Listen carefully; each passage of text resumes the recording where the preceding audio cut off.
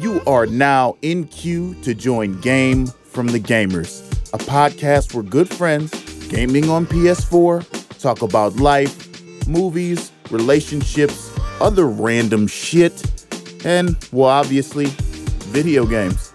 Starring Chad, Garcia, Trey, Xavier, Daryl, and Corey. Let us put you on game. Game from the Gamers is brought to you by Exquisite Podcast Radio Network. Shout out to Exquisite. Xavier, I'm hearing basketball horns. Are you playing 2K? Is that what you're doing right now? Yeah, we're not doing 2K. that. We're not playing 2K. You're not gonna be able to play 2K and do an interview because you're gonna be cussing and hollering, and we know you can't do that. Okay. Just so you know, I'm gonna play Dexys then. Deus Ex. Oh, also Xavier can't talk, so you kind of gotta like infer what he's talking about from what he's saying. So Dexys. That's fair. I can't talk either, so we'll be a good pair. Got you. Dexys. I just happen to I say names wrong all the time. Like it's a really bad habit of mine. Like yesterday at work, a lady I talk to every day, we talk about Game of Thrones, we talk about all these like crazy, like mind-boggling shows, and I called her by the wrong name. I've been talking to her for like 3 months. I felt so bad. Like her name's Betsy, and I was like, "Hey, Mary," and she was like, "Huh?" And I was like, "Oh man, like I apologize. I messed your name up." Oh no. How do you do that? I don't know. That's talent. It's a bad habit. I'm trying to get better, man. And I talk to her every day. That's the bad part about it. And we live episode 29. And we are back with try to do this. Another remix to Ignition, hot and fresh out the kitchen. Another rendition, an expedition, all facts, no fiction. A dosage of comedy not recommended by your pediatrician. That not yet approved by the FDA nutrition. That call me Sally Mae. And this is your tuition that, that don't sound too good. Could be a transmission. Another edition from the livest of tacticians. I just got a STD test from my physician. When you move how I move, be careful and conscious of your position. That 2018. So if you want the cheeks, please get written permission. Damn, this intro is wrong. So let's take a brief intermission. The Game from the Gamers podcast. Let's get it. I'm hyped. I'm hyped. Don't you laugh at me, man. I gotta add on to it every week. I'm hyped, okay? This is gonna be a dope episode. First and foremost, I'm here with Xavier. Xavier, how you doing? I'm doing good, man. Doing really good. How about you? I'm doing pretty good today. We have an interview. Someone else has decided to jump on this podcast. Why? I have no idea. We are joined this week. And Megan, you're going to have to excuse me if I butcher your last name. Is it Fausty? You did it perfectly. Thank you. Oh, man. That's crazy because when George came on, I forgot to ask his name before we started. And then I looked at it in my notes and almost threw up because I didn't know how to say Huffnagel. It's pretty bad. Yeah, it's like all consonants. Yeah, it's what HUFNAGL, and there's like no A's or eyes to separate the flow of his name. He should get that rewritten. Yeah. He should get that redone. The reason I bring up George is because you guys have one thing in common, one dope thing in common, and that's you guys worked on Battle Chef Brigade. So I want to talk to you about that. But before we get into that, I want you to introduce yourself. Tell the people about who Megan Fausty is. Sure. So, hey, everybody listening. I am Megan Fausty. I'm the narrative designer for Battle Chef Brigade. I currently work for Adult Swim Games, and I've been in the games industry for 4 years now. So that's pretty much, I've been with Adult Swim the whole time. So it's pretty much all there is to know about me. Wow. Just learned a little bit right there. Didn't know that you worked directly with Adult Swim. So you had you're not employed with Trinket Studios like George was. I was and wasn't. So it was kind of a weird thing. So Trinket was looking for a writer for their game, and basically put out an anonymous call for writers. I submitted my work anonymously, and they happened to pick it in the running from like a bunch of different other writers, including some like professional manga writers. So basically, they picked my work, and then I got to have a fun conversation with my boss because I didn't tell my boss that I had done that. But luckily, they let me write for it anyway. And so that's kind of how that ended up happening. So I worked for Trinket, but got paid by Adult Swim is basically how that shook up. Ooh wee. Ooh wee, ooh wee. Yes. Okay. I hope you didn't make your boss mad. No, it was fine. She was just kind of like, really? Did you need to do this? And I was like, I did, though. This is like my dream. And I understand that. It's about the little guys, and girls. I like that. Wow, that's crazy. So you said okay. And before I steal your thunder, Xavier, and feel free to chime in at any time. What did you go to school majoring in writing then? Like an English major? Sort of. So I got a film degree from Georgia State University here in Atlanta. But at the time that I got my degree, we didn't actually have like concentrations in the major. So I just took as many screenwriting courses as I could. But that was never like an official part of the degree. It's just what I focused in. But yeah, I've been writing all my life. Like I used to write like family plays as a kid and like wrote a ton of fan fiction in middle school. And so yeah, I've been writing since I could. That's a lot of writing. I don't think I had a little journal when I was young, but overall my handwriting was real sloppy. So I didn't like writing because I ain't like looking at it. You know what I mean? So yeah, I'm the same way. My handwriting is actually really terrible. Maybe that's just the genius in us, I don't know. Right, I don't know. That left-handedness. Oh, you left-handed. Shout out to the left-handed people. Oh, this dude. Yeah. This dude.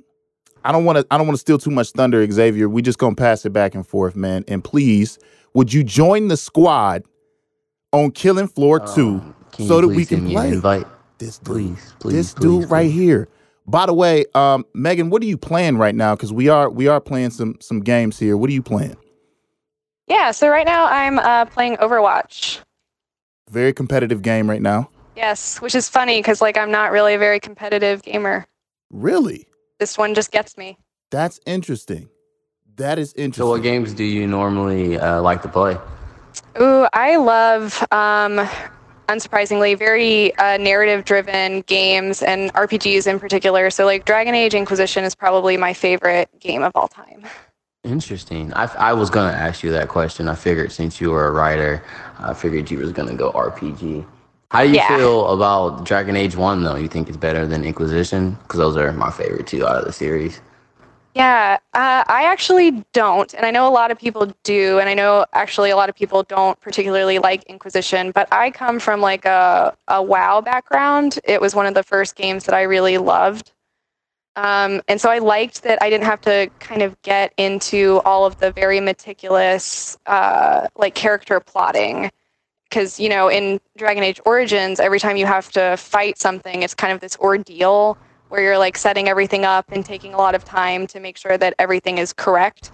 But in Inquisition, you could kind of just like roll through the game, you know what I mean? And like attack things, not brainlessly, but much more easily without having that kind of stopping of the action, which I preferred.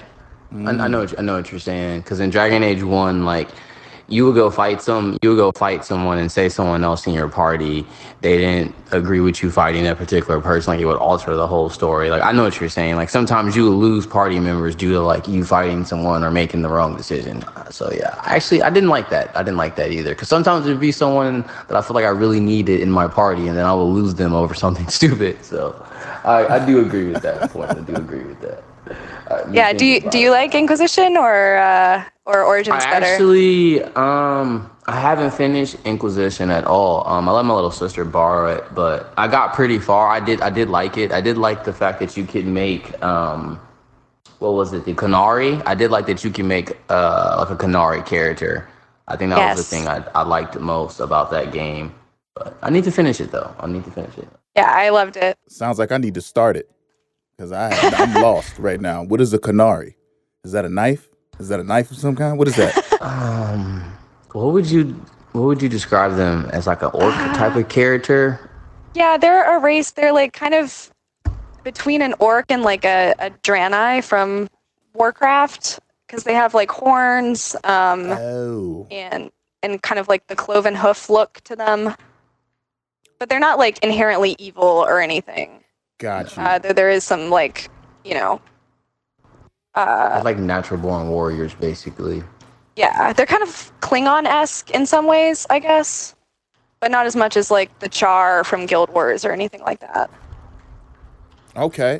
Well, I'm familiar with World of Warcraft, and are you still playing that now? Is that something that you're still into? Oh God, yes, I just started playing again, which I shouldn't have done. I shouldn't have done that. You never should. You should never start playing WoW again because it's just like so addicting. Oh, trust me, I know. Our fellow co-host and my brother, actually, Chad, he started playing when we were in high school, stopped playing for a couple years, picked it back up. Stopped playing a couple years again, then picked it back up for another couple years. It's an on and off thing, and he just throws money into it. It sounds awful. Great game. Sounds awful, though. I don't want to be dumping money like that. Yeah, that's exactly what it's like. And like a lot of time gets spent. And I'm the type of person, I have like a lot of characters. So like that's also not good. How many characters do you have? Oh, no. I have like 2 full servers, 1 Horde, which is like my preferred faction, and then 1 Alliance. And on both those servers, I have... On the Horde server, almost everyone is like 80 or above. Because I started playing during Wrath of the Lich King, so that was my first introduction to WoW. Okay. And then the Alliance server only has, I think, 2 or 3 characters that are over 80. But wow, that's a lot of grinding and a lot of money. How long did that take you, do you think? Ooh. Well, if I did my slash played, let's just say I would be very depressed. But yeah, that's been over like a period of years. So like most of that I did while I was still in high school and like didn't have responsibilities. And so now I can just kind of like do a few characters at a time. That's scary. That is really scary. I'd be scared to hear what that number is as well. So we just gonna dive away from that, just so yes. So we don't get off kilter here, because I want to hear about this whole narrative design thing. I think we've kind of got the gist of it from what you're explaining. I'm curious, like you said, it was a dream of yours. You told your boss like that is a dream. How did that become a dream? How did you find out about that being a job, a process that you were interested in? Yeah, it's funny because like in games you don't ever really think about that, or at least I didn't. Like obviously, like I said, I got a film degree. I knew that being a writer was a thing in film, and I knew that being a game designer was a thing, but I thought you needed to have a really incredible knowledge of programming in order to do that, which I don't have. Like I just don't have that skill set. But basically, I came out of school and started an internship actually writing for the website at adultswim.com. Oh. And at that time, the games team and the .com team were the same because Adult Swim Games started making Flash games back in the day. And they needed a production assistant when games split off to become their own department. So I did that. And that's when my world sort of opened up and I realized like, oh, there are tons of game jobs that exist. Since Adult Swim Games is a publisher, almost no one there knows how to program, which was huge for me. Like I thought that you had to be like a programmer extraordinaire to be a part of the games industry at all. So then I found out not only do multiple different types of jobs exist, but of course, people need writers for their games. Right. Um, and so narrative design in particular is kind of a game designer light and writer mishmash role. So basically, you need to understand how games work.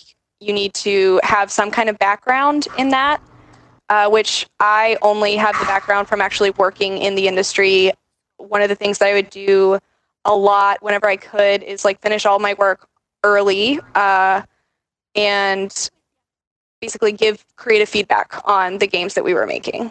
And so that's really when I started to understand the formal elements of games, like things like game feel and like what makes a game look good, because that's something that you don't really think about much when you're actually playing. You just know whether a game looks and feels good, but you don't actually sit and think like, why does Overwatch feel better to me than Team Fortress? You know what I mean? Focusing a lot on the actual gameplay. Yes, exactly. And so like those are the sorts of things that you have to think about in narrative design specifically, and that's what makes it slightly different than a writer role, because as a writer, you know, it is purely writing, as the title suggests, but narrative designer is more like, okay, so I'm going to do writing, obviously, but also like how can I surface a game narrative in a way that's fun and interesting and interactive? Because games are a unique challenge for writers because they are interactive. Interesting. I'm happy you brought that point up, because I actually researched it, because when I seen that you were a narrative designer, I was like, okay, well, is this just a typical traditional writer? And that's kind of what I found out. I think the quote was, gameplay is what we do, the story is actually like why we do it. So it actually makes sense now. Like what you do affects more so of the actual like gameplay, even though I feel like for you, I think it's an advantage that you probably are a writer, because you can probably see it from both sides of the coin, I think, in a way. Just assuming here. Yeah, and so it's different for every studio and every project too, because some studios will do it so that the narrative designer is more of a writer role, and some have writers and narrative designers. So the narrative designer is really much more like game designer. So my role on Battle Chef specifically is much more of a writer role. I don't want to like try to take credit for any of the amazing work that like Ben and Tom have done, because they're the developers. And then Eric, of course, is our creative director. So for my part on that, I did much more of the actual like writing, but I would make some visual decisions. Like one of the very subtle ones that you can see in Battle Chef is the way that Thorn and Mina speak. So Thorn is this huntress character who is like 1,000% done with you basically all the time. And one of the ways that you can tell that visually is that there are these kind of huge gaps in between her sentences when she speaks, because she's speaking kind of soft and low and bored and tired, because she basically has a perma hangover. So that like visual space helps contribute to her character. So that's like one way to visually distinguish her from the other character dialogue in the game. And then Mina has this tilde that I use instead of a dash when she's like stumbling. So if she says like, yes, you see a tilde there instead of a dash, because basically it's like a little bit more cutesy and feminine, but it's also like supposed to show visually that she's wavering about something. That makes sense.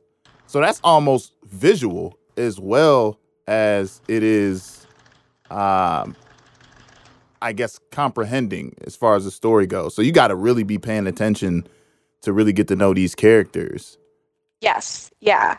Okay. I really, man, I don't think I could do this. This sounds complicated. I'm not going to lie to you, X. I don't think I could be a narrative designer. I don't think I look at, it's almost like, okay, so George is telling... different way of thinking. Yeah, so George and I, we connect because we tell stories through sound and how things are perceived mentally. And to me, that makes more sense than literally how it's written. Sometimes I feel like the writing should carry itself, but that doesn't seem to be the case.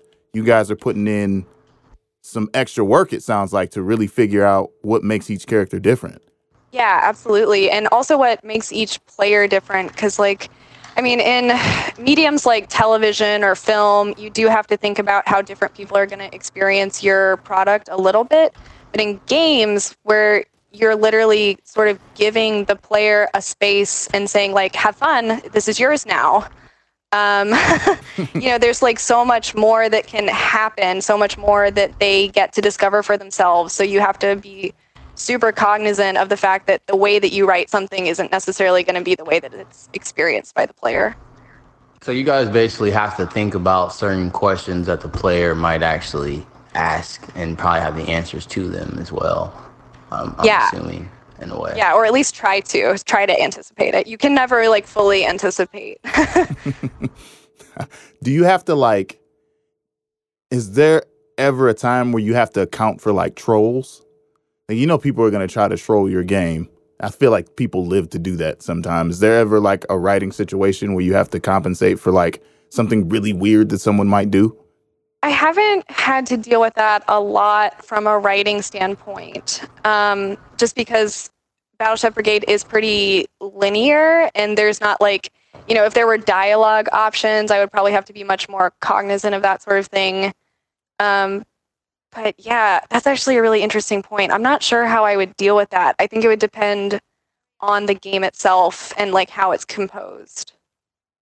Okay. Because people do like, I think about like Metal Gear Solid and how people will do trolly things there, like just to be funny or try to like hit characters you're not supposed to hit or things like that. So I was always curious as to how you compensate for that without breaking the game or doing something weird. But that's interesting. I'm actually curious about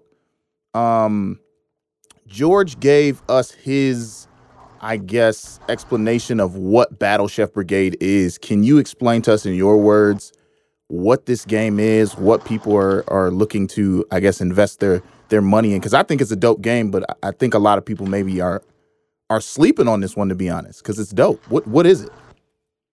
Yeah, it's a weird one, but a good weird. So it's basically a fantasy Iron Chef competition when boiled down to its like very basic parts. So what I mean by fantasy is like orcs and elves and goblins and that sort of thing. But the story at its heart is about Mina Han, who is a woman who has always dreamed of joining the eponymous Battle Chef Brigade because they're the premier culinary institution in her world. And food in this world is like the biggest possible deal. So like basically everything in the world revolves around cuisine and how it's made and who makes it. So this world, Victusia, is inhabited by monsters, and the Battle Chef Brigade is one of the only organizations that can effectively hunt and kill them without getting killed themselves, basically. So it's really important that they keep the monster population under control in order to, save the sentient races of Victusia, because the monsters are basically sort of evil and they don't really have, souls. So you don't have to feel like super horrible about killing them, even though some of them are really cute. Which ones in particular do you find to be absolutely precious by nature? So the Cheep Chee is pretty damn adorable. It's like a little bird thing with one eye. And it's so cute that it's literally like our loading icon in the game. So when you like load anything, it goes to like a black screen with like a little Cheep Chee running around. That's really cool. Like a little Pikachu. Yeah, they're super cute. The game reminds me of that anime show, man. Food Wars, Shonoki, I think. I've seen it before, but it's kind of like the same theme. Like, food within this like terrain is like very popular, and people have to like go work for this like renowned school. But the anime, they kind of push the lines of food like satisfaction. Like the show's kind of like weird. Like when people eat certain dishes, it's like they have orgasms. Like it's really weird, but it's like a really popular anime show right now. I don't know if you heard of it, but yeah, we actually get a lot of comparisons.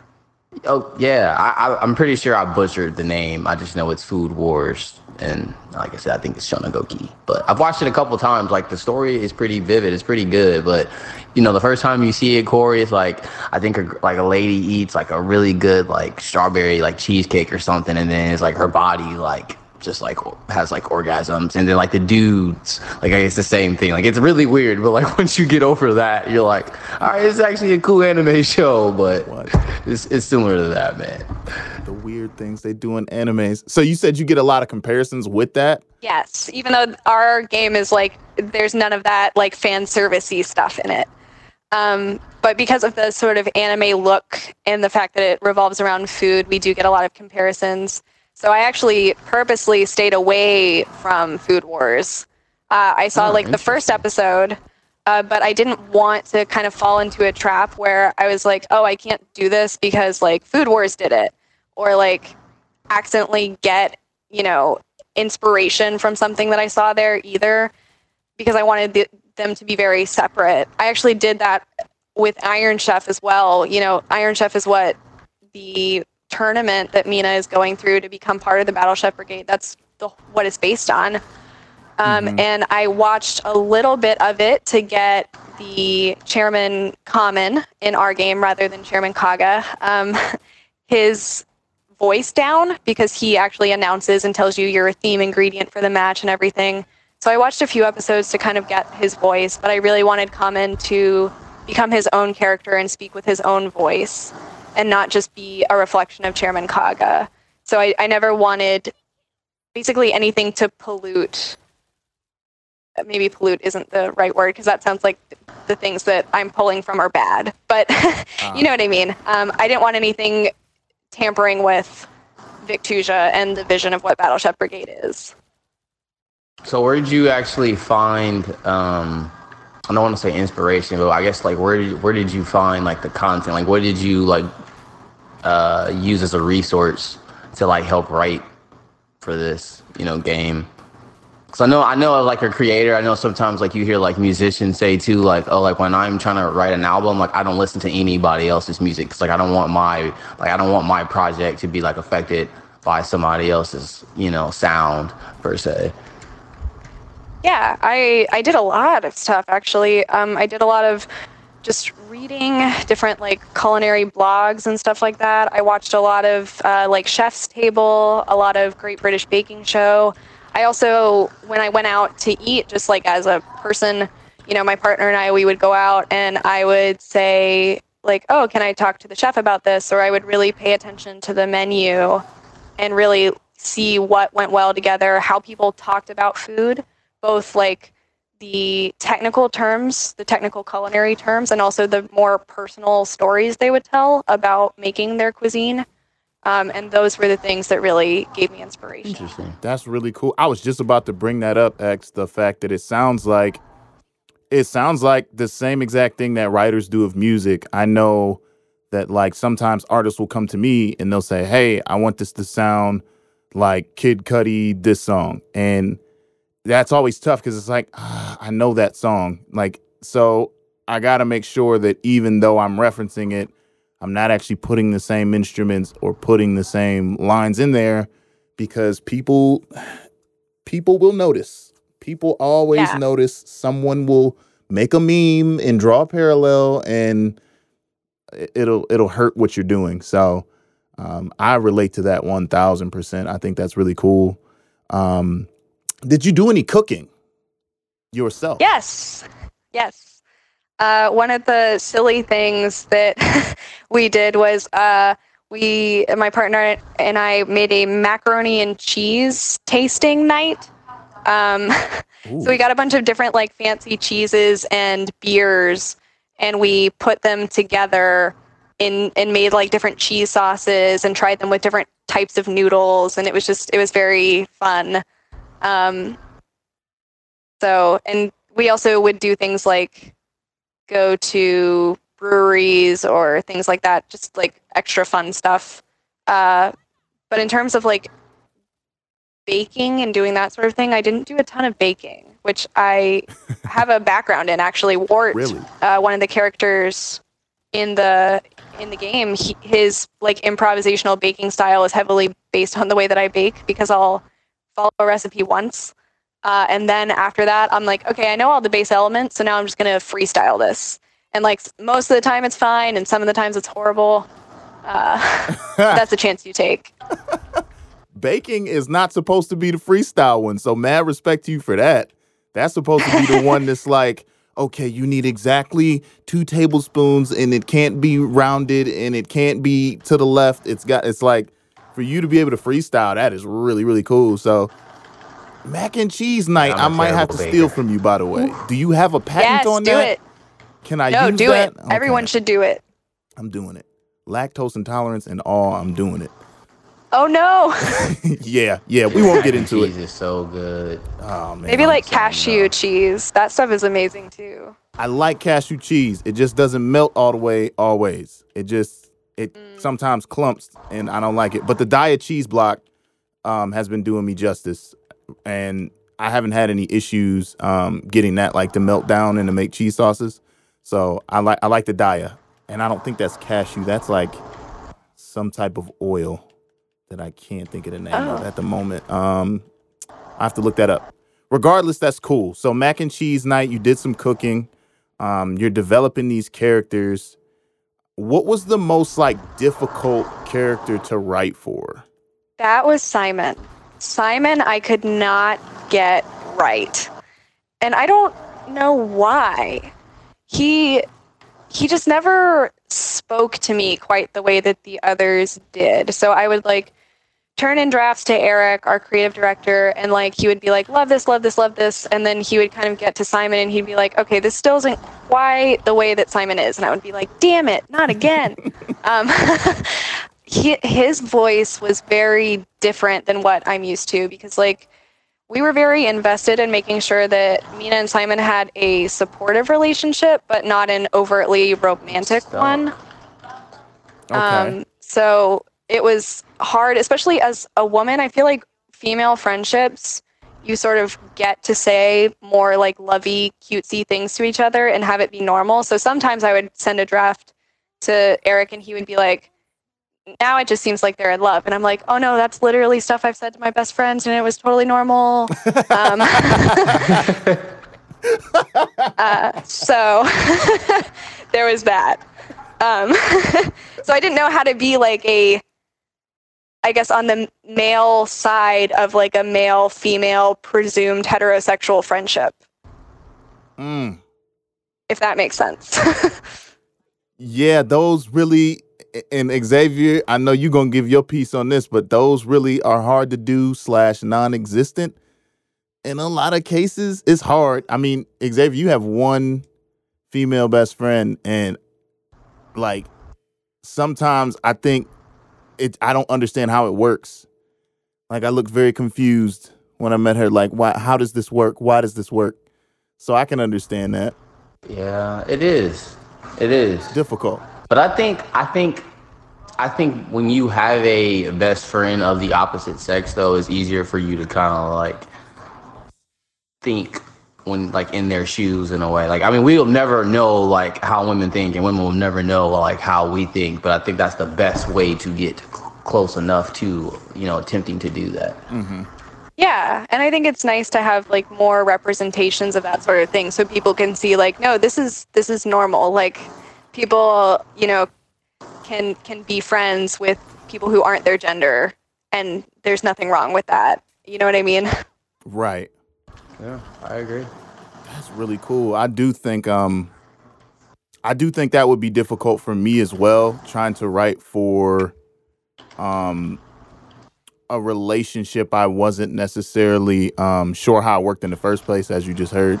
So that would be tough. I can understand kind of like, this is how I would do it. And it's like, maybe that's not how it works for other people, but you haven't thought about that. So I can understand that. Yeah. I definitely learned something about like, okay, so supportive friendships like look a little bit different depending on who the speaker is. Right. That's crazy. Who was the easiest character to write for then?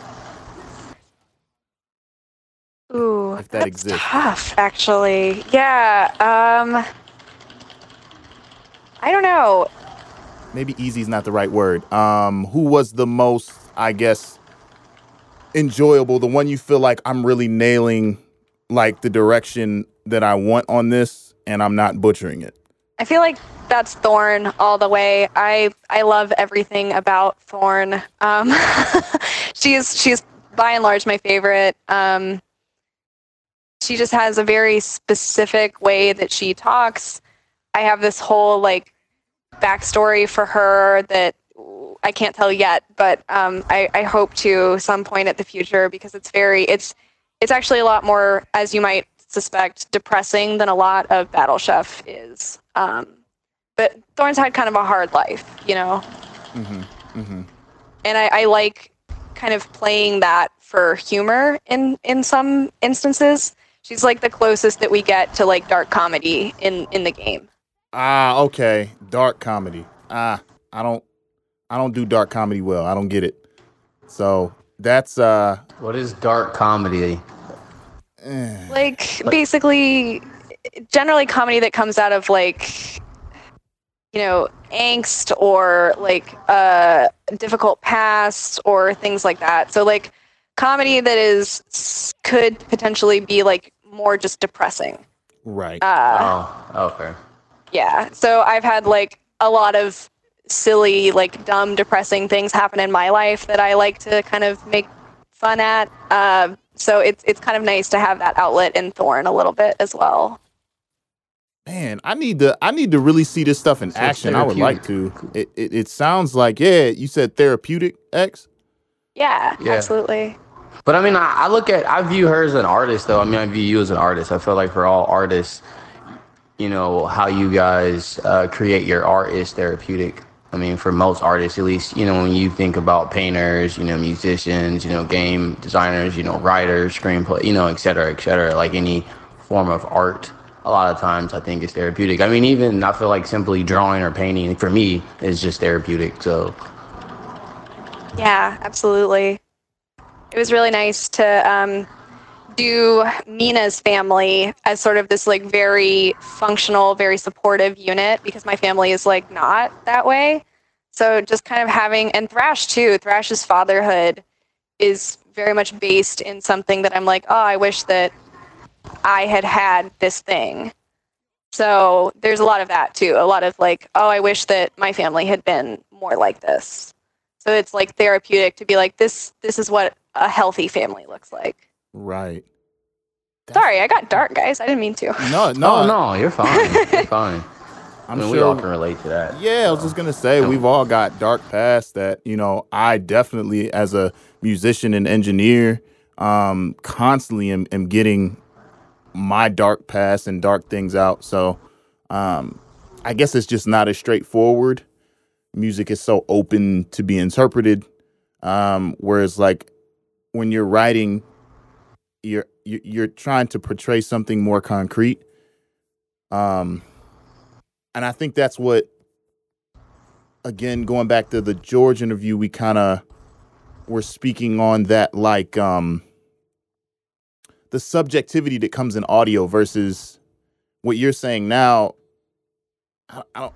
It's, you want it to be understood the same way across the board. You want more objectivity than, and correct me if I'm wrong, but it seems like you want to have more people understanding the story in the same way. Yeah, to an extent, I guess. It's tough because like with writing, yeah, there's sort of a specific goal that you're supposed to accomplish, but it's not like, I don't necessarily want everyone to experience Battle Chef the same way that I did. Like, for instance, I have a friend of mine who played the game, and she actually decided to go to rehab.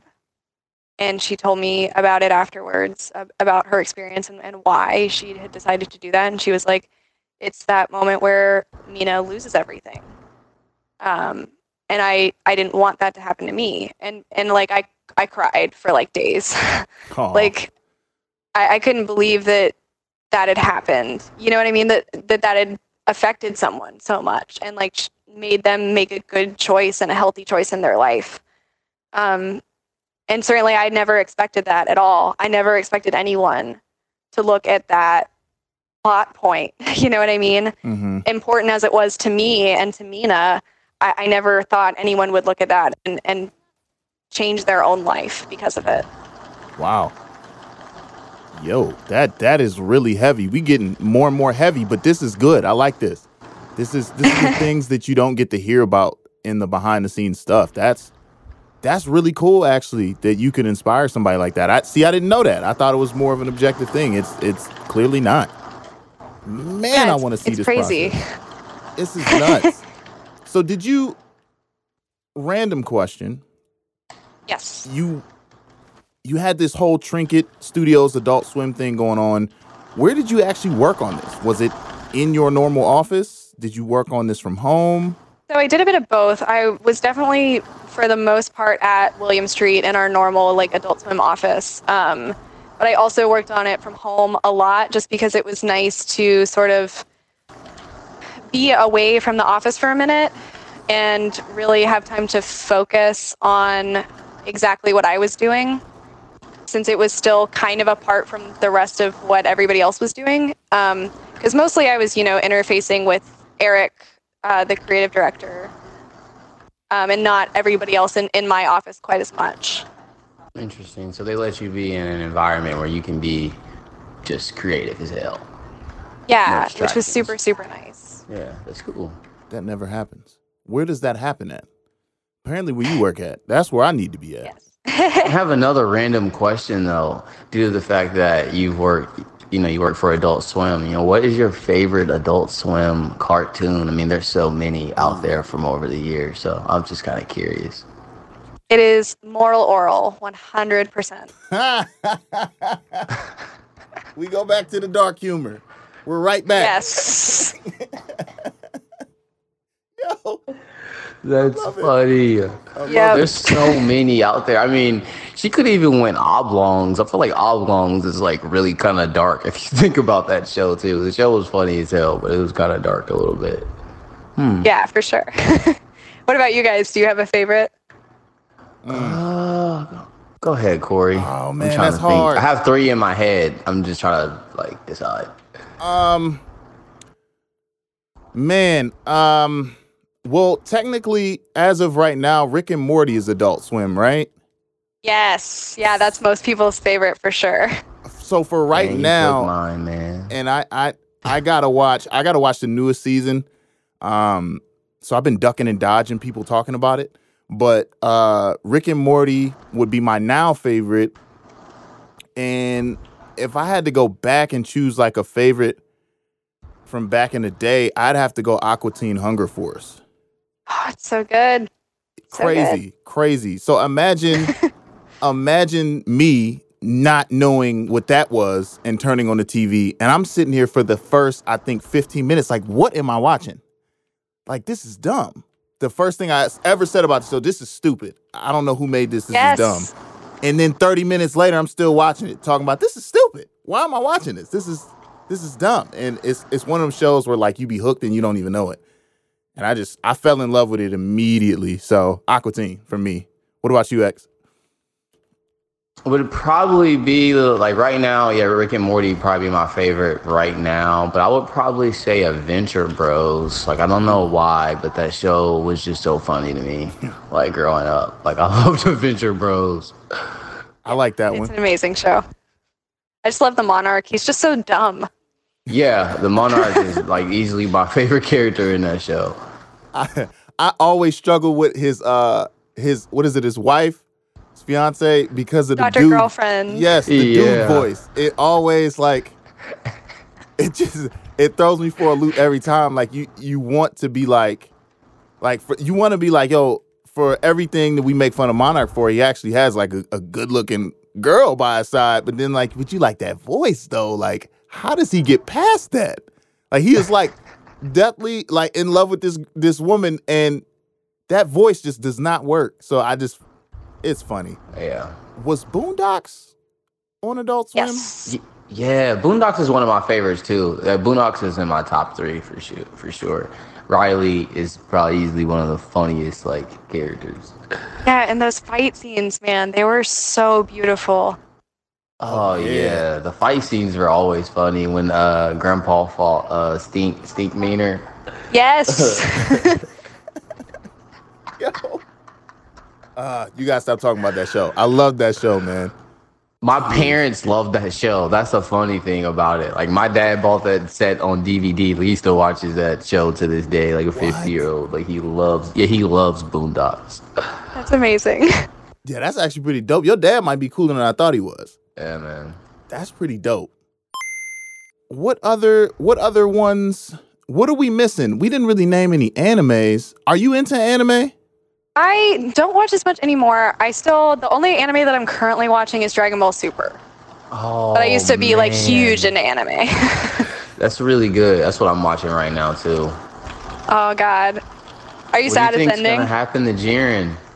What do you think's gonna happen?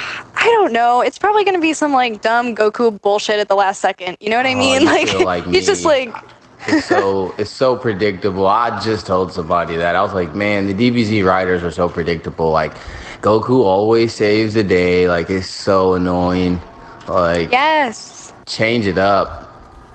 And it was so sad too, because it looked like they were actually going to go in a new direction with the like tournament that they just did, where they were kind of setting it up like Goku was actually going to be kind of a villain for once. Like his whole I just want to fight things forever was going to blow up in his face because he started this tournament that could get universes destroyed. And then they were like, oh no, we were going to destroy those anyway. So Goku's still totally cool. Don't worry. Yeah, I didn't really like that either, because the dynamics of this tournament was no one was really a good or bad guy. It was just the guys who are the most powerful beings were like, hey, we just want to see y'all fight, and if you don't fight, we're gonna kill y'all. So it brought a way different perspective. I did like though the fact that with this Dragon Ball Super, the DBZ warriors have been getting their ass beat, because you never really see that much. Like, remember Black Goku? Like, he was beating the hell out of them for the longest. What? I'm so lost. I need to watch this. I'm so lost. I want to watch it, but I just feel like I can't continue to watch them shit on Vegeta like that, because I think we all know Vegeta is probably... he's one of my favorite fighters, and maybe I'm biased, but I feel like sometimes they kind of play him like a kid, and then I didn't like how the Saiyans became the main focus and everybody started to get so dumb strong that no one else really could. Like, we're just here for support. We're going to clap in the back here. You guys just change your hair yellow a couple different ways and I'll see you tomorrow. Like, no, I didn't like that. Like, when is Piccolo going to save the day? Or, you know what I mean? I don't know. Maybe I'm just... Yes. No, I agree 100%. Like, I love Piccolo, and I would love to have seen more of him. You see him a little bit in this tournament, but he never gets to do anything super cool. And then, like, Android 18, I love. You see her a little... 17, too. I love 17, too, but it's like, I also, since she's, like, one of the only women that ever gets to do anything, I always love it when she's around. And then Kale, of course, was, like, my favorite thing ever. Oh yeah, I forgot about them. Yeah, they had two Super Saiyan women, and one of them, man, she was basically the female version of Broly. Like, you know, when Broly would go Super Saiyan, he would just lose all control. But that part of the series was really dope. But I kind of do agree. Like, I thought that they could have did so much more with the story here. Like, you know, I thought they could have finished the tournament off and, you know, wished the other universes back and went to, you know, the Saiyan universe. Like, I thought, like, that's where they were going to go. Because, you know, they kept saying, you know, Vegeta was like, oh, I don't want to let them down. You know, like, I feel like I'm the Saiyan prince. Like, I can't let people down. So, I mean, there's just so many different, I feel like, directions they could have went. Like, I don't like how they're ending it either. Yeah, I agree. Do you guys feel like I felt like this as a kid. I felt like the Dragon Balls were like a writing cop out. If they ever messed up in the writing of the show and someone got mad or the fans didn't like it, they could write in some Dragon Ball wishes and kind of return the story to where it was good. And I hated that. Like, why? I didn't like the Dragon Ball thing because they heavily rely on the Dragon Balls Never to kind of thought like forward about the story like that. What do you guys think? Yeah, I mean, I tend to agree with that, especially because, like, they would put limits on the Dragon Balls, and then they'd be like, actually, now there are new Dragon Balls. Don't worry about it. And I'm like, but that kind of takes all meaning out of what you were saying. Yeah, it's like these are the new Super Dragon Balls, which are the size of Earth. Yeah, and they can grant any wish, including immortality and making you powerful than a god. And then, okay, fine, whatever, fuck you. Right. We just watched, one of our favorite characters die, or, they've completely written them off, and it's like, well, if you had the Dragon Balls, we could have wished Piccolo to be part Saiyan or something and give him yellow hair, and now he'd be in the story still or something. I don't know. The Dragon Balls always kind of made me angry. Yeah, and also, death is meaningless. Yeah. Yeah. I think the thing that made me, that pissed me off probably the most with this is they brought Frieza back, but it was nothing really changed with him. It was kind of the same as, remember when he came back and they found him floating in Earth and his dad put him back together, and then Trunks just cut him up like some cheese, and then that was it. It's kind of the same story again. He came back, yeah, he got stronger, but he doesn't train, so he's just been running his mouth the whole time, and then finally he fought someone that was strong and they beat the hell out of him. It was bad, man. It was really, really bad. Because in the tournament you can't kill or you get kicked out, but this dude literally beat Frieza to the point of where he was like, I'm giving you your last breath. Just live. Because I don't want to get kicked out of the tournament. But I really felt that they should have brought Cell back. I feel like they should have brought Cell. I feel like that could have went on a whole nother dimension with that. Because in the tournament, if you think about it, he could have actually eaten people because they wouldn't have died. They just would have became a part of him and probably got stronger. I just feel like they could have, that would have been just, I think, more exciting. But that's just, maybe I'm asking for too much. You might be. Yeah. My partner was actually making that exact point the other night, so I totally agree. Ooh, so maybe that's a little theory y'all got going. I just feel like they played it safe. Before the tournament started, I feel like Dragon Ball Super, everything was new. We weren't used to seeing some of that stuff. Like I said, Goku and Vegeta were taking some really big L's. The gods were the ones that were actually saving them. They were losing, and then it came to the tournament, and it was just oh, we're gonna just do the typical thing.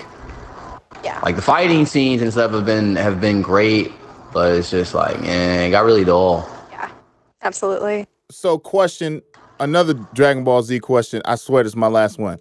So, Saiyans have a new Saiyan form with the blue hair? Yeah. Yes. Yo, Dragon Ball Z is corny. Yeah. That's Super Saiyan God, Super Saiyan 2.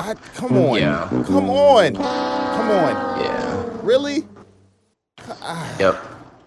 And then to go back to your Vegeta point is when they fight with the God of Destruction's Angel, he teaches them how to become God level as far as Super Saiyan form. But then he says, Vegeta, you have always been stronger than Kakarot the entire time. He was your anger is what has distracted you, but you've been stronger than him the entire time. So they put this into the show, but then they never run with it. You know what I mean? They dropped that gem and then they just never ran with it after that. It was just we're going to keep Vegeta, arrogant, and he's going to continue to stay angry, and Goku will always be the strongest. I was like, why would you put that in the show if you're not going to do anything with it? It was so pointless. Yeah. No payoff whatsoever. Which is too bad. I would have liked to see Vegeta, do some shit. Yeah. Simply put, that's actually the best way to put it, to do some shit. Do something. That's what I was saying when Gohan retired. Bro, do something. Oh my god, I know. He's terrible now. It's bad. He was my favorite. He was everyone's favorite. Team Gohan was such a dope character, and he became an adult and just he sucked. We got off on a tangent. I don't even know where we left off. I'm not sure either. I definitely wanted to ask you about Xavier and I, since we were having a little pre-production meeting, and on one episode, and still to this day, we talk constantly about, and you mentioned it earlier, EA's loot box, pay for weapons kind of system. How do you feel about that now that you've kind of taken a swan dive into the game developing side of things, and that's your career? How do you feel about that? Does that work? Are we mad at loot boxes? Should we I be mean, mad? I think that people are definitely upset about them. I think that it makes sense, like the kind of evolution that we've come to, like from microtransactions to loot boxes and etc. But I don't necessarily know that I agree with it as a tactic. I do see what people are saying about it being potentially predatory. I don't have any like past problems with gambling, so I feel like I don't really know because I don't have the experience. But if people who do are saying like, "Hey, I have a problem and I've literally spent like my life savings on this game," I don't know that it's 100% the developer's fault, but it is something that needs to be considered when you're making your game. I believe in trying to do things, I guess I don't want to say the right way because that sounds like I'm so on my high horse, but just trying to think about people and trying to make sure that you're being like respectful and helpful. Right. Okay, interesting. I actually have a sub question to that. Do you think, from the narrative, like designer and writer perspective, that companies are kind of like using loot boxes as like a cop out to, I guess, make the gameplay as like best as it should and make the story as vivid and detailed as it should? Because I think we noticed this with Ghost Recon. Like, the scenery was really dope, like very beautiful game. Like the story, the overview story, you thought like, oh man, like the way they would tell the story, in the cinematic, little videos, you're like, oh, this is gonna be a really dope game. But then eventually you get to it and it was like, man, this game is like really repetitive, a lot of loot boxes, and it's like, man, like the game wasn't really like fully developed in a way, I guess I could say. So I mean, do you think it's like hurting that area of games? I think it depends, and I haven't played Ghost Recon, but I think it definitely can, right? Like if you think that, like there are a lot of different genres, but if you think that you can kind of cut corners by being like, okay, if we, put this loot box element in and then get like a bunch more money through this, and then we'll kind of put in something more narrative based or, something like that, that would definitely be a shitty way of doing it. I can't speak to the way that like that game was actually developed or anything, but certainly I don't like the idea of putting in loot boxes just to get money, then later deliver a product that you kind of already promised. You know what I mean? Right. Because I think that was a big thing with Battlefront. Like, I forgot all the numbers, but that was a huge thing. Like, you basically were having to pay to get, a lot of things that people felt should have came with the game, from like characters to actual like unlocking more of the story. Like, a lot of this stuff was like they're about to make you pay. And then I think like Disney's like CEO or something stepped in, and it was like a big thing. But basically, like, a lot of people were starting to say like, hey man, like EA, like what are you guys doing? Because I think like a lot of the, maybe like, what do you say, Corey, like their last like 2 or 3 like big titles, I know it was just like loot box heavy. The Battlefield 1, Battlefront 2, what was another one? I don't know if the Madden series is like that per se. But I know. Oh no, they do have loot boxes in Madden. They're oh yeah, with the gameplay cards. Yeah, so in Madden, that's like their biggest titles. The last couple ones that have come out have all been kind of loot box-esque. So I'm glad Disney stepped in and was like, hey, cut it out. Because even if you don't have an addictive personality, it can be addicting. And I was trying to explain this to somebody, and they were like, well, you just got to be smart. I was like, okay, you consider yourself to be smart, and think about how when you were a young person, how you thought. Yes, you're smart. You know you don't have money, but you still had a gang of Pokemon cards. Like, and that's just a gamble. You don't know what's going to come, but you still bought them. Like, you bought them every single time you got a chance until you had a collection of like 300, but you claim to be like fruit. Like, it can get anybody. It's like, if it seems appealing or cool, like it can get anybody. It doesn't have to just be people with problems. Because I know I don't have a problem, but we bought weapons in Battlefield 1 because I didn't feel like dumping all the hours, and we were getting just murdered every round. It was like, I don't know what gun that is. Someone please help me. Because I can't stand up against it? I think it's tough. I think it's going to be one of the things that really propels like the industry forward, like talking about this, because on the one hand, you have consumers who are kind of used to like, I can buy a game for $5 when it's on sale on Steam, and developers who are like, we also need to eat though. But then you also have like larger, companies kind of using it as a way to more cynically make shit tons of money. So it's just finding the actual balance between like, yes, we actually do a really hard job. Like we work a lot of hours and we put a lot of effort into our work and we want to be compensated fairly, but also making sure that you're not taking advantage of the people you're making the content for. Yeah, I think that's a good way to put it, for sure. What was a game we used to play, man, in college with the loot boxes?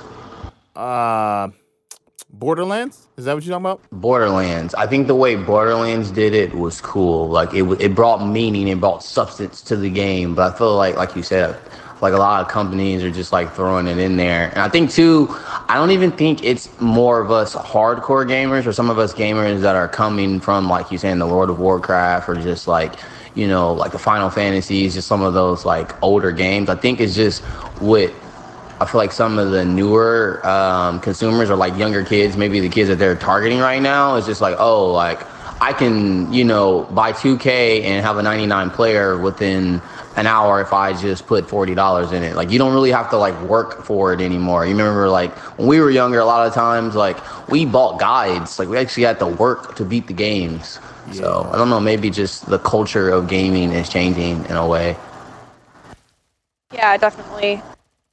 I feel like monetization is one of those things that I don't have as much expertise as I should, and I feel like someone smarter and more educated than me needs to figure it out, but I still have thoughts, you know what I mean? Yeah. Oh, we know what you mean. We definitely know what you mean because we got our thoughts, and you bringing up the developers have to eat. Do you consider yourself a developer? And that's tough. Let me preface that with, we had a discussion where I think sometimes people think when you say developer, there's a room full of like hundreds and hundreds of people working on every little intricate piece, when it's not always like that. Sometimes, like in George's case, it was him working on sound design and he kind of just had to figure it out. He didn't have like a huge team, but he had to dump hours into it, and he deserves the credit he gets for that game because it sounds dope. And the same thing goes for your writing. Like, I don't know, you probably were not the only writer, of course, but you had a huge part in that. So do you consider yourself a developer? It's hard because I technically work for a publisher. For Battle Chef, I actually am the only writer.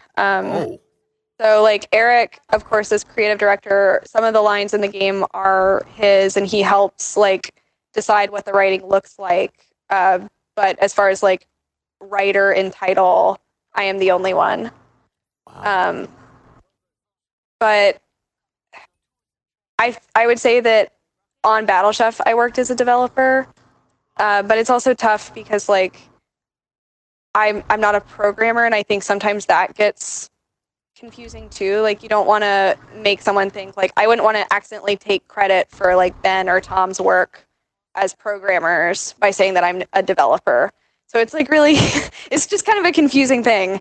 Like I guess it would depend on the context, because like what I've realized sort of is that I like being on the development side more. But I don't know that I would call myself a developer if asked. Is that because you get a little bit more like creative control, I'm assuming? Yeah, exactly. It's like, building something from the ground up instead of kind of like coming in at a certain phase and then like helping from there. It's just much more fun. It's much more what I want to do. Like I love world building. That's one of my favorite things to do. So I did a lot of that with Battle Chef, like making character backgrounds and deciding what Victuja actually looks like, the world of Battle Chef, and what its history is and what the afterlife looks like, why orcs have markings, why they have weapons, just like all kinds of different stuff. You know what I mean? So basically, like any question that you could ask about our world, but just in a fantasy setting. So the creative side being detached from the term developer. I've never thought of that. I mean, I like that. That makes sense, I guess. In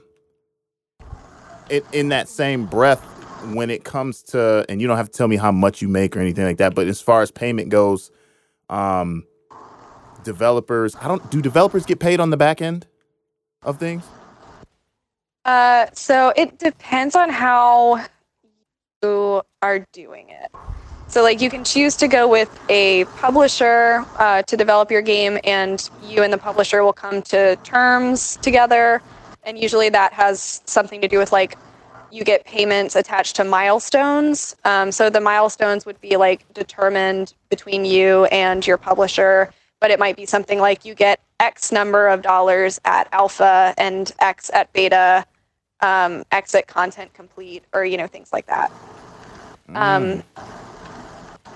I feel like I forgot exactly what your question was. I'm sorry. So just like as far as, and I haven't gotten into the full part of it, but because as you said, developers have to eat. So if everyone gets paid kind of like in that milestone kind of marker, do you feel like you get lumped in with the developers? Like it's the same team almost? Or do you feel like when you're doing it, it's all like a separate entity, like you guys are all doing such different things that you don't really cross paths at all? Yeah, I mean, it depends on what part of the industry you're in, too. Because, like, for instance, if you're a developer, like I said, who goes with a publisher, like that's kind of when you'd be paid. And then normally you'll have some kind of like rev share with a publisher. Whereas if you just like do everything on your own, then like all the money is yours, but then also all the upfront costs are yours. So that's anything from like submitting to certification for platforms like Sony or Nintendo, which can be thousands of dollars. And like all of your, employee costs and everything like that. But then of course, like once the game's out, you make every dollar that you make, which is generally not the case if you decide to do it with a publisher. But Gotcha. then if you're on the publisher side of things, you're generally making like a salary, you know what I mean, from a larger company. Like for instance, I at Adult Swim have a salary from Adult Swim. Okay, so that's what I was trying to get into a little bit more, was whether, like, because when these loot boxes and things come out, we want to support developers, but it's not always like that. So it's kind of like films. Like sometimes people who work in films don't get paid until after it comes out. Sometimes they get paid a little beforehand, like you said, in increments. So in your case, working with a publisher, you had a salary. So let's say if Battle Chef Brigade puts out a DLC content of some kind, do you all of a sudden get a check that arrives like, hey, we need, like, since you helped with this DLC content or you helped develop this, like, here's some more money kind of thing? Or do they just do it and then it goes directly to them? No, yeah, I would not. Like, basically, the game can succeed or, like, do, whatever, and none of the additional money will come to me because I have a salary with a company. But, the money does, of course, go to the actual developer. So, like, Trinket Studios and the other, like, contractors, depending on, like, what work they do on that and what those contracts look like, because I have no idea. But basically, they see that money. That's really so good for to hear. like loot boxes, I haven't ever worked at a studio that did them, but my guess about them would be that some of the money does go to like the publisher, whoever it is, but some of the money also will go to the developers to help like fund their studios so that they can continue to make content.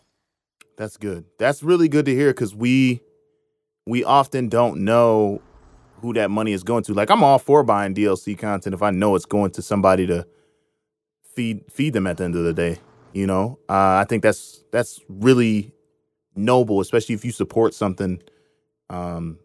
Just a couple bucks goes a long way.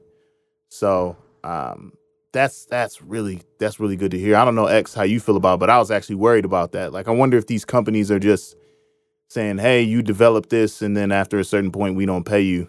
I mean, it's kind of back to the music industry, as well as we all on here know, kind of with probably Hollywood as well. Like, you know, what the music industry is kind of hard. Like, people at one point were like, "Oh, you're not supporting the artist if you don't buy their albums." But then it comes out like, "Oh, this artist is in a terrible 360 deal, so the albums that we're buying, they're not seeing none of this money. You know, this money only goes to the label heads." So, you know, it's one of those things. It's just like she said, it's kind of relative. It's kind of subjective. It's kind of probably dependent on the actual project. Because, like, as we know, there's some artists, we buy their albums, they actually get the money. Whereas there's other artists who is like, if we want to support them, you actually have to go to their concerts, you know, buy merchandising.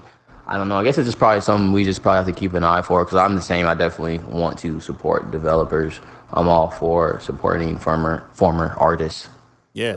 Yeah, and I would say, like, a lot of the bigger studios too, you know, most of those games are actually made by developers that they've bought. So it's like, you know, Blizzard made Overwatch, of course. So the money that you spend on the game does go, you know, to the people who actually made it. And some of it probably goes to, like, Blizzard corporate or whatever that looks like as well. But yeah, I would say, like, when you're trying to be, like, ethical as a player and a consumer, like, you know, make a purchase every once in a while just to be nice. Like, when I played Guild Wars 2, they didn't charge a monthly subscription fee like World of Warcraft does, but I would make sure to buy something in game like every month or two so that I was still supporting the people who made it. But you know, doing something kind within your means every once in a while is always awesome. And some people will also have, like, Patreons and things like that you could always support. Good. That's good to know. That's really good to know. We got to support these developers. I didn't know about the Patreon thing. That's dope. That people are almost gathering money from the crowd. That's good. I like that. We are at 80 minutes. Oh, geez. I'm so sorry. No, this is what we want. No. This is kind of what we want. I am free to continue asking you questions, but I don't know where you are right now. I don't know what your frustration level is with Overwatch. X, do you have any more questions that you feel like we missed? No, I feel like we pretty much asked everything. Okay. I know that George spoke on real briefly the amount of time the game took to make. Can you speak on, I guess, before we let you go, like, your time commitment in being a narrative designer for maybe somebody who would want to get into it? Like, what type of time commitment could they be looking at if they get contracted to do a game? Yeah. So I actually came into Battle Chef very late in the game. Like I said, they were looking for a writer because basically Eric, the creative director, he's also the artist on the game. And if you've seen, you know, the art, it's incredibly just detailed and beautiful. And he realized he couldn't also write the game. So some of the writing was already completed. And I was originally brought on just to create the Thrash campaign. But we realized while working on that actually the whole game needed to go back and be reworked. So I was responsible for Mina, Thrash, and the finale. And that, I would say that Battle Chef is about a 12-hour game when you're playing it. I've seen, like, different people say different things in terms of gameplay time, but I'd say about 12 hours of gameplay. And so for 12 hours of gameplay, I spent, I guess, 6 months in total time, but the bulk of my writing was done in 2 months. That was when like the core campaigns and everything were made. There's this like old adage that writing is rewriting, and that's especially true of games. So one thing I would say to people who are new to game writing as opposed to like other mediums is that iteration is going to be key. So you might write something and love it and it's great, and then you put it into the game and you realize, oh crap, they're talking for like 30 minutes and no gameplay is being done. And then you have to like go back and make sure that you have like a really nice distribution there, that there isn't too much talking, that there's enough action, that what you've written actually bolsters the gameplay in a significant way. So that is where the bulk of the work actually is, in iteration and revision. That kind of lines up with what George was saying. I think he was a part of it before the revamp kind of happened. And Yes. They went back and they changed some things for the better, of course. That's not us speaking down on Trinket Studios. I don't want that to be the feeling here. But, you know, you go back and you rewrite, and they kind of changed the vibe of a couple things. And it sounds like that was kind of, even you coming in late in the game, that was still happening. So you can say that it's normal to go through troubles, I guess. Or not even troubles. Oh, yeah. But just rewrites and reworks and people changing their minds, like that stuff is kind of normal. Yeah, and like especially for like writers and all creatives really, like you should never take revision as like a failure, because it's 100% expected and good. Like you never want your first draft to be what goes into the game. If that's what happens, like something's wrong. Because like no matter how wonderful a writer you are, iteration is something that's necessary. So don't be precious about your work. Remember that everyone's trying to make the best game possible. And remember that it's totally, first of all, fun, because you get to go back and rewrite and rethink, but also super necessary to do those kinds of revisions. Yeah, that line you use, not being precious about your work, they teach us that in the audio world too, because too often you find people like, no, I really want this piano line here. It's like, you can't have a piano and electric piano playing at the same time, though, man. Like, you got to choose or move some stuff around. Like, so it's like you can't be overly protective of what you have and be open to change. That's cool. That's cool. Yeah, exactly. Well, again, I don't want to keep you too long. I feel like we done had you for like, an hour and a half now. Is there anything in closing that you would like to mention, either about yourself or Battle Chef Brigade? Any like social media things you want to shout out? Anything like that? Well, I would say definitely follow at Trinket Studios and at Battle Chef Game if you're interested in learning more about it. The game's out now, and we may have some surprises coming later in the year, so keep your eyes peeled. But other than that, just thank you guys so much for having me. It was wonderful meeting both of you.